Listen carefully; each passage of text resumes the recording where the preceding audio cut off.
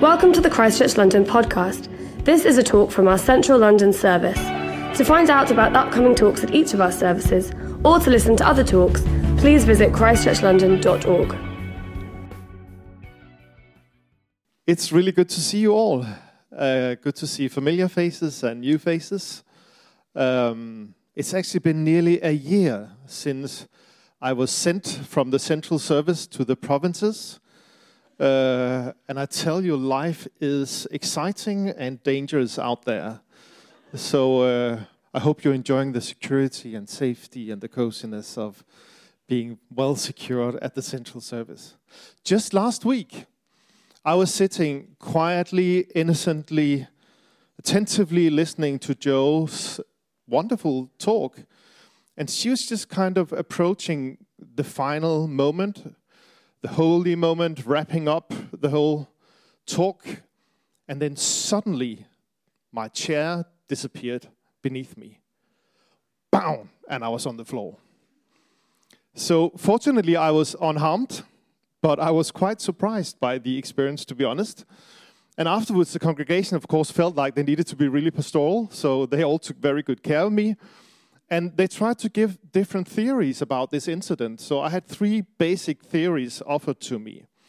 So number one was, something was wrong with the chair. Theory number two, it was the weight of the presence of God on me. Why are you laughing? Theory number three, I need to keep an eye on my weight. That one no one said directly, but I could read it in the eyes on a few selected people, particularly my wife. So, which one do you believe in? Show of hands. How many believe in theory number one? Something was wrong with the chair, right? We have cameras on. We are documenting this, just so you know. Theory number two, it was the presence laying heavily on me from God. How many believe? Oh, I love you people. Number three, how many believe that I do need to keep an eye on my weight? Of course, Barry. I knew you would be there. So, different theories. Which one is right? Well, of course, I prefer theory number two. So we're going to read a passage today about Thomas, one of the disciples of Jesus. And he was in a similar situation, actually.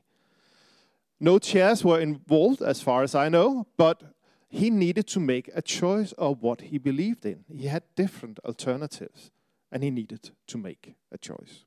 So, let's read from John chapter 20 and verse 24.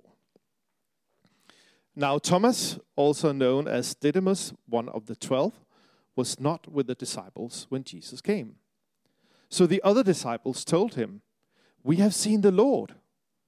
But he said to them, "Unless I see the nail marks on his hands, and put my finger where the nails were, and put my hand into his side, I will not believe." A week later, his disciples were in the house again, and Thomas was with them. Though the doors were locked, Jesus came and stood among them and said, "Peace be with you." Then he said to Thomas, "Put your finger here. See my hands. Reach out your hand and put it into my side. Stop doubting and believe." Thomas said to him, "My Lord and my God." Then Jesus told him, "Because you have seen me, you have believed. Blessed are those who have not seen and yet have believed." Now, the official title for this talk is Believing in the Risen King, and it's part of our spring series on the Risen King. And the theme is doubt for this morning. But the unofficial title is Lean In. Don't tell anyone, but I changed the title slightly. And what we will be looking at is how we are dealing with this situation, or being in situations where there are different perspectives to choose between, different narratives, different ways of seeing ourselves and life and God. What do we do when we are in doubt? And it's a really big theme, so I'm going to focus particularly on doubt in relationships. So I actually called my brother, who is a couples therapist, and I said, "So what do you think about doubt?" from your perspective as a couples therapist. And he said that in couple therapy, they talk about how one part tend to lean out of the relationship, whilst the other try to lean in. The one leaning out, of course, being the one in doubt about the relationship. And of course, we can easily apply this to all kinds of relationships, all family relationships, friendships, and work colleagues, and so on and so forth. It goes for all relationships. And if you think about it, there is a lot of leaning in and leaning out going on if we think through the different arenas of our lives.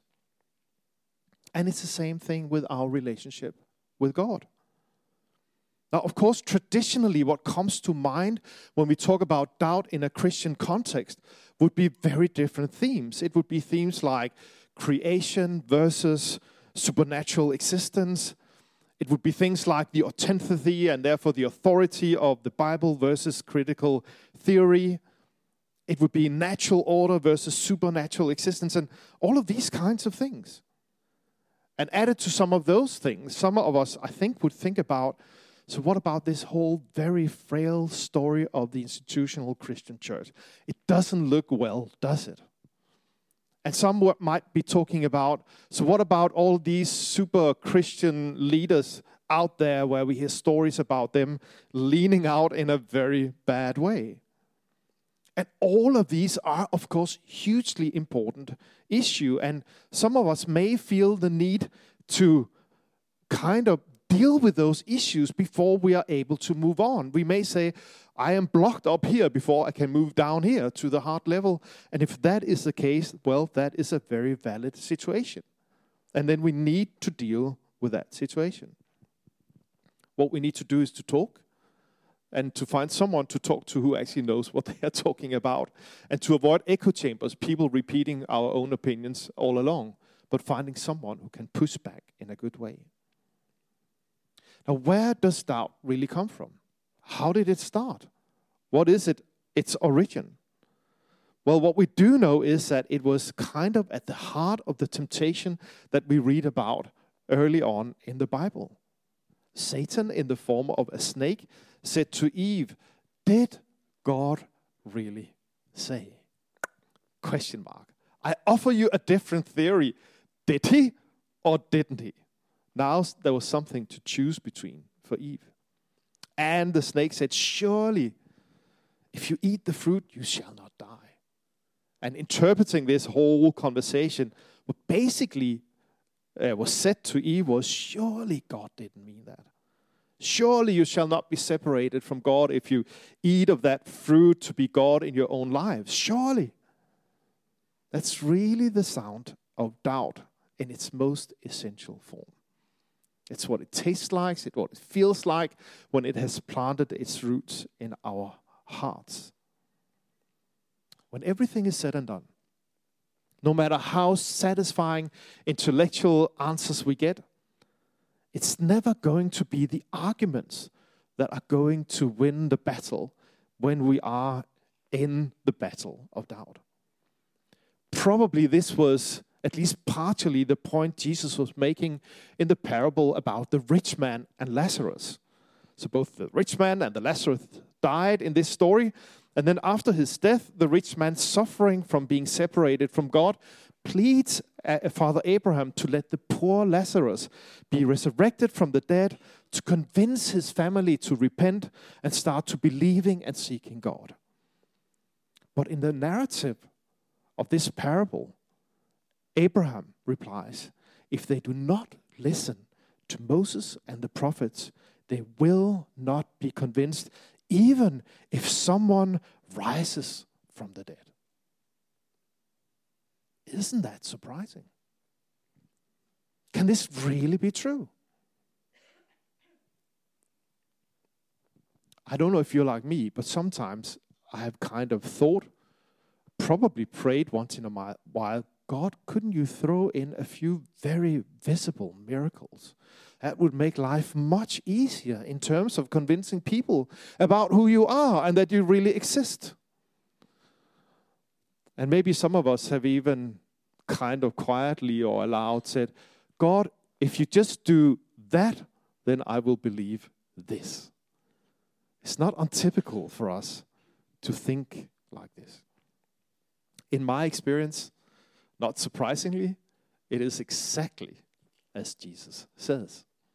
Some of you know that a while back, actually 20 years ago, I was part of what you call a local revival in the church at Copenhagen, where I was serving at the time. And over a period of 2 years, we had 50,000 people coming through our doors. And many of those people got healed.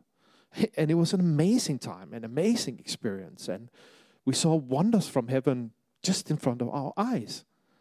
And it was such a thing to behold. But there were also some really big surprises in the whole thing. I was like, surely now the whole world must believe when they see these things happening. I remember one story with a lady who came in to the congregation in a wheelchair. She was in the very late stage of multiple sclerosis. She got prayed for, and she stood up and she walked out on her own 2 legs. And a couple of days after, she was playing football with her kids in the garden. Now, she didn't tell us that. It was one of her friends who came back. The lady who got healed never came back. She didn't find faith. She was just healed. And it's not just one story. We had a number of those stories. And we were amazed. How can this be? Then we had other people who came to get healed. They were not there to find faith. They didn't get healed, but they found faith. So, it's not always easy. Paraphrased, the famous Christian philosopher Blaise Pascal said that God always does miracles in a way so that he who wants to believe can, and he who doesn't want to believe don't have to. I found that very interesting when I read this. In other words, God acts in a way that leaves room for human decision. So, talking about faith, we actually do need to return to this couples therapist. Why? Because while there are valid intellectual conversations to be had, and they are really important, at the bottom of doubt, we find that essentially it's not about signs and wonders or convincing arguments. It's all about a personal relationship. That is at the bottom of it. The Swedish journalist, writer, and retreat leader Magnus Malm has expressed it like this. He said, "Everyone carries within them both a longing after God and a resistance towards God. The difference between a Christian and one who is not is that the Christian has given in to their longing." I found that hugely interesting when he said that. In other words, all of us as human beings, we have the potential to both lean in and to lean out of our relationship with God, as well as our other relationships. Now, the temptation to lean out of a relationship with others and with God is often driven by a perceived sense of restraint in the relationships, a sense of disability to really truly be myself. And this is a narrative that we can nurture, and we can give it undue authority, both the thoughts and the emotions connected to it. I remember my old therapy tutor, she repeatedly said to us, it was actually the thing she said the most. She said, thoughts and emotions are not facts. You should respect them, you should acknowledge them, but you should not let them control your life. You have a choice, she said. You can choose to lean into a relationship. It's a bit like being on a seesaw. So you will see the image come up there. I was really, we have a very different word for this in Denmark, where I'm from. So I was really surprised by this word. What is the logic in this word? A seesaw. What are you doing when you're going to the playground? Do you say, I'm going seesawing? Or is there even a word for this? Or is it just a thing? I was wondering. It's really a strange one. So if anyone knows the story behind this, I'm really curious to know what is this. Anyways, it was one of my favorite things at the playground as a child. So I would go to the playground and I would go directly to the seesaw. And then I would stand in the middle of it. and kind of find perfect balance on the seesaw. And toying with, am I going to the one side or am I leaning to the other side? That is actually quite an image of what doubt really is. The very word doubt actually means in its root form two. And Oskinus, who has written a really good book about doubt, it's called God in the Dark, he puts it like this. He says, to doubt is to waver between the two, to believe and disbelieve at once, so kind of to be in the middle of the seesaw, to be in two minds. He says that's what it's like. Richard Rohr, a Catholic priest and writer, in his book, The Naked Now, talks about how we move between surrendering to Jesus. He says we are encountering Jesus. And when we encounter him, we become single-minded because then we surrender fully to him because it makes no sense not to do that. But he says then we are confronted with everyday life.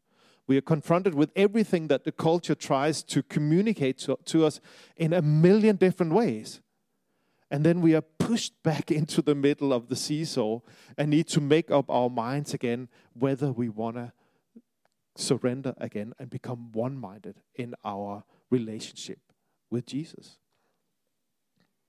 I don't know about you, but I have found when I have these encounters with Jesus, different kinds of encounters, this sense of his presence, this sense of the reality of him relating directly to me, then my typical response is to fully surrender to him and to say, Jesus, you are amazing. And if you ask me in that moment, Lars, will you ever waver from this decision? Or does this go for the rest of your life? I would look you straight into the eyes and I would say, this counts for the rest of my life. And I would mean every word by it. The thing is, I've had quite a number of those experiences. And I'm thanking God for all of them. But I have found when I encounter life, the different things meeting me, then suddenly I find myself moving back towards the middle of the seesaw again. Probably this is why Jesus says to the people following him, he says, if you want to be my follower, you need to make the choice to surrender to me on a daily basis.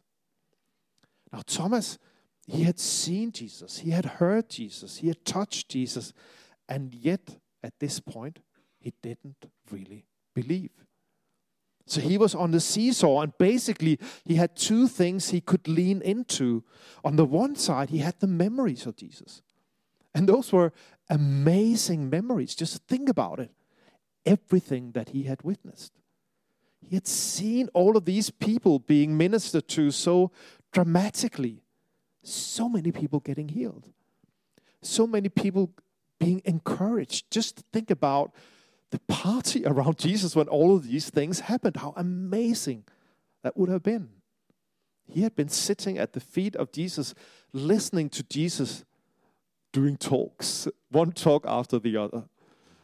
Think about how amazing that would have been. Jesus talking about the Old Testament prophets, the stories and all of that, making all things connect, seeing the whole thing in perfect view, in perfect perspective, making all the pieces come together. How amazing that would have been. That was on the one side of the seesaw. On top of that was also, now his friends had come to him and said, we have seen him. He's alive. He's resurrected. He's not dead. All of that on the one side of the seesaw. But then, on the other, he had his image of Jesus dying on the cross. To him, that was the last impression of the reality of Jesus. He's no longer alive. Everything that is connected to him, everything that I thought, it's dead right there on that cross. There's nothing left. The dream has burst. There's nothing left of that dream.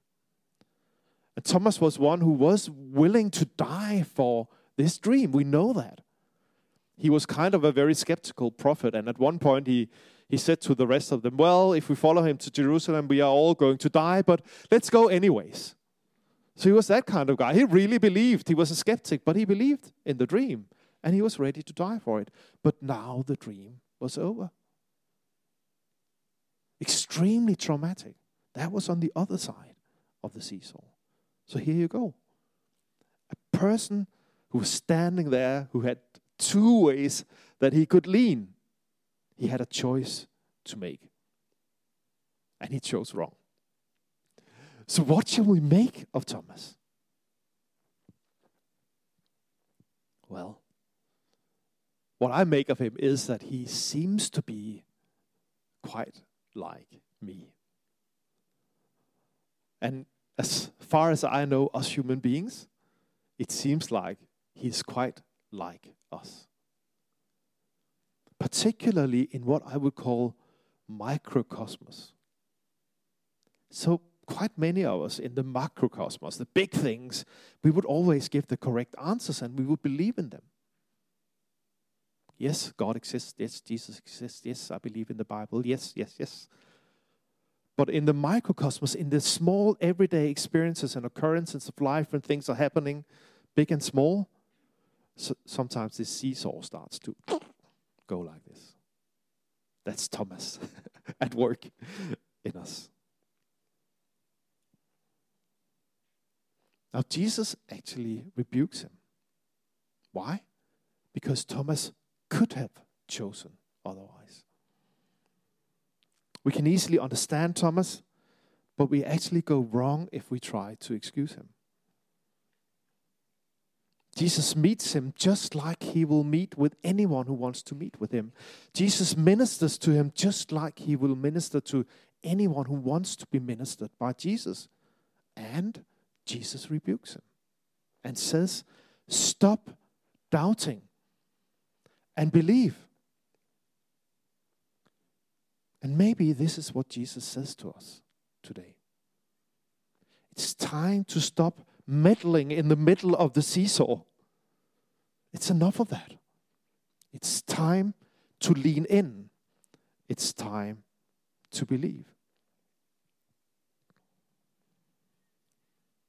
Let's go back to the couples therapist one more time. We can all find help for him because we are in all different kinds of relationship. What does the Bible say about God in the relationship to us?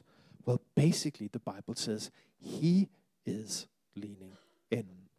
In Romans chapter 8, it's put like this, that he who did not spare his own son, but gave him up for us all, which means that we are all included in this. How will he not also, along with him, graciously give us all things? God, the Father, is in. He is leaning in to the relationship with us. What about Jesus, the Son? Well, one of the last things he said to his disciples before he left to go to the heavens was that he said, surely I'm with you always to the very end of the age. Jesus, the Son, is leaning in. What about the Holy Spirit? Well, a lot could be said, but the Bible calls him our counselor, and if we dive into the word, it means that someone who comes to our side to encourage us in the good fight of faith. That's the Holy Spirit. So the Father, the Son, and the Holy Spirit, they are all leaning in. Paul kind of sums it all up very eloquently in 2 Corinthians chapter 1, where he says, for the Son of God, Jesus Christ, who was preached among you by us, by me, Silas, and Timothy, was not yes and no, but in him it has always been yes. There's no but in this sentence. It's unnegotiable. It's unconditional. So even if I refuse God's love, he still loves me. Even when I don't lean in, he is still leaning in. Even when I am double-minded, he keeps being single-minded in his relationship with me. It's the bottom line of the parable of the prodigal son. The father waits, and he's looking out. And at the least sign of the child leaning in, he comes running, and he throws a party. So the triune God, the Father, the Son, and the Holy Spirit, he is leaning in. Now, we may be shaken by the traumas of our time. No wonder if we are. I am. We probably should be a bit shaken. It would be strange if we were not. We may be shaken by these role models leaning the wrong way. And there are too many of those stories. We may be shaken by our personal traumas. Mette and I are living through one of those at the moment. Just 4 weeks ago, the phone rang and we were told that Mette's dad had just passed away. He hadn't warned us about it. He hadn't kind of written a letter saying, this is going to happen. The doctors hadn't warned us about it. It just happened out of the blue like that. And interestingly, in the wake of traumas like that, immediately the existential thoughts come running your way. And they kind of push you into the middle of the seesaw until you find your bearings again. We all have different versions of that. We all have different kinds of life traumas. Some of them are in the past, some of them are very present to us. And they do affect us. They do shake us. And it's natural that it is like that. As a central service, we have been going through a tough time. COVID hasn't been easy, has it?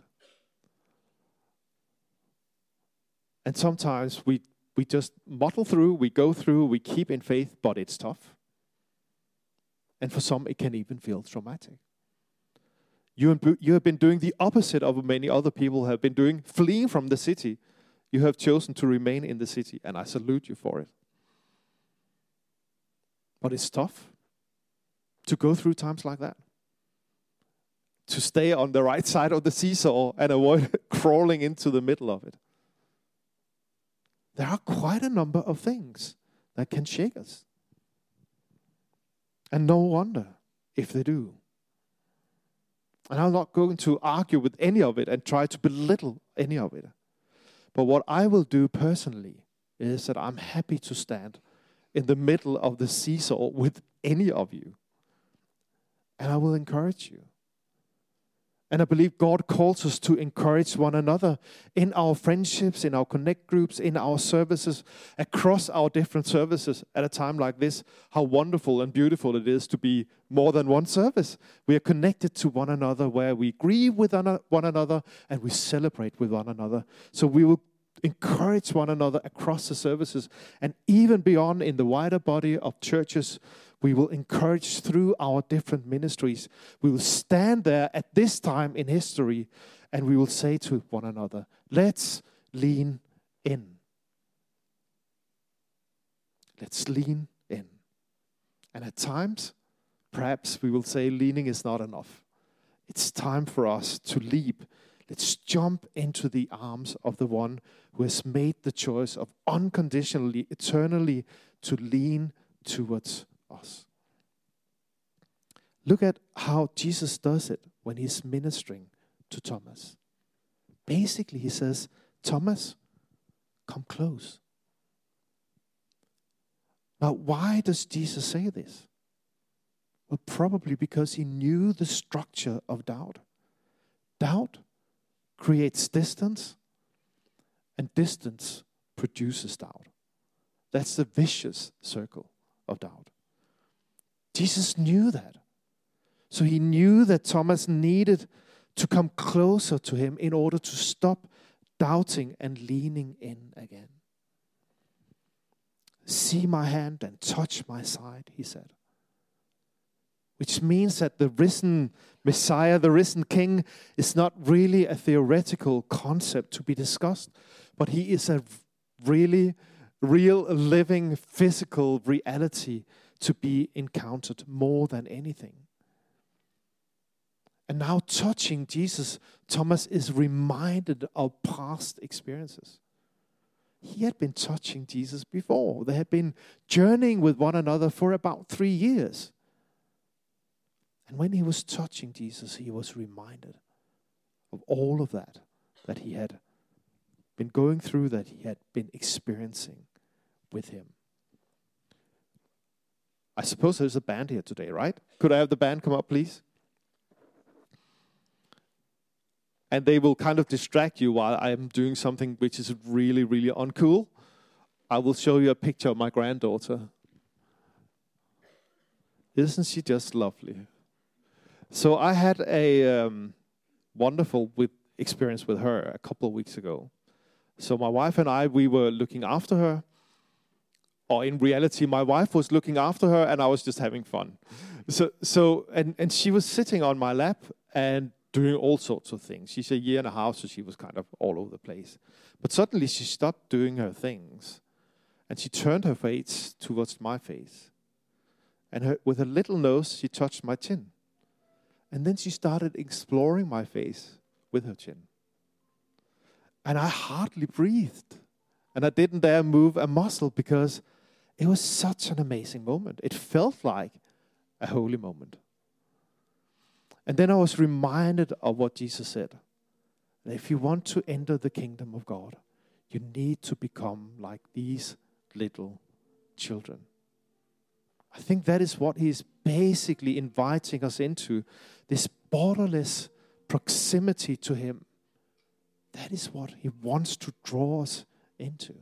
No distance between him and me, no more being placed in the middle of the seesaw, but being totally out there with him, knowing exactly where I'm leaning. So how do we come closer to Jesus today? How can we hear and respond to his invitation? Honestly, I think it happens in different ways. Different ways of doing it. We have different kinds of love languages as people. We have different stories, and different ways would be appropriate according to where we are in life right now. But there seems to be a principle that really works for all of us. And if you will allow me, I will draw a final parallel from the couples therapist. So I have actually meddled with that myself, been in the role of a couples therapist on a number of occasions. And even though the couples were extremely different, their stories were really different, there was one thing that seemed to work every time. And that was when I asked them to talk about, so what was it you saw in the other one when you first met? What kind of experiences did you have in the first time of your relationship? And you can feel the atmosphere change in the room. And from leaning away from one another, actually without exception, they started to lean towards one another. And they started to become thankful for the other, thankful for what they had experienced with the other. Basically, that's a principle we see throughout the book of Psalms in the Old Testament, that they are sometimes leaning out of the relationship. These people writing the Psalms being anxious about a whole lot of things and wondering about God, but then they start to thank him and they are leaning in again. I think this is what Jesus talks about in the book of Revelation when he writes to the church in Ephesus and says, remember your first love. Remember. Reconnect with that first love. This is what I heard myself and others saying just this past week when I was sitting in my steps group with a group of other guys dealing with our unhelpful behaviors. And we were talking about replacement strategies. And our stories are different and our issues are different, but several of us had come up with the same answer.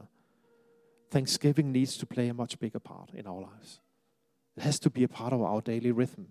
And we simply have to find a way to get that in there.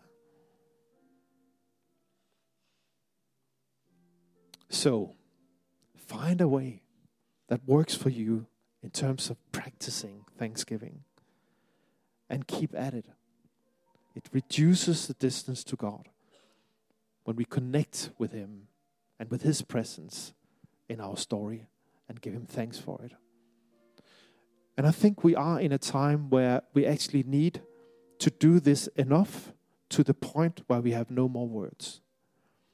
Because what happens when we give him thanks in that way, when we have no more words, that's actually when we go into a different phase of Thanksgiving, where we are just watching him. We're just looking at him. We are beholding him. We are contemplating him. And he's looking at us. I believe that was the experience I had with my granddaughter. And we can have that experience with God. And I think we need that kind of experiences. We need to have that as part of our lives to live well in the time that we are in right now.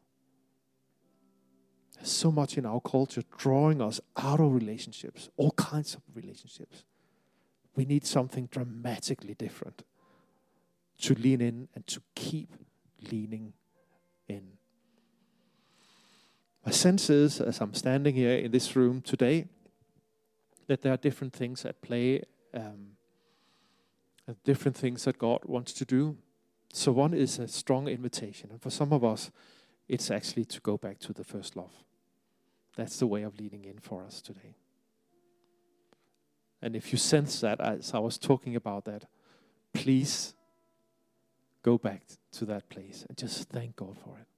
It's enough for you to thank God for it, then He will do the rest. My sense is also that there are some other relationships at play, and where you have hardly heard a word of what I've said about God, but it's a relationship you have in your life that you see everything in that light. And my sense is that there are two things in that. One is a healing. I kind of keep sensing a healing of relationship. Something going on in the room right now that actually has the potential to heal a relationship. I don't know whether it's a couple who is in the room but that's the deep sense I have. The other is an encouragement for God to dare to lean in again, even though you were frustrated early on. That it's time for you to lean in again. So, Father, I thank you for this moment. I thank you that you're here with us. I thank you that you are at work amongst us in the way that only you can. And Holy Spirit, I pray that you will keep working in our hearts.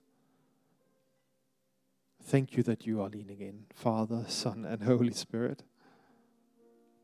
And if anyone were in doubt in this room, Holy Spirit, I pray that you will reveal to them in this very moment the state of things. That the Father didn't spare his own Son, but he was willing to let him die for the sake of us all.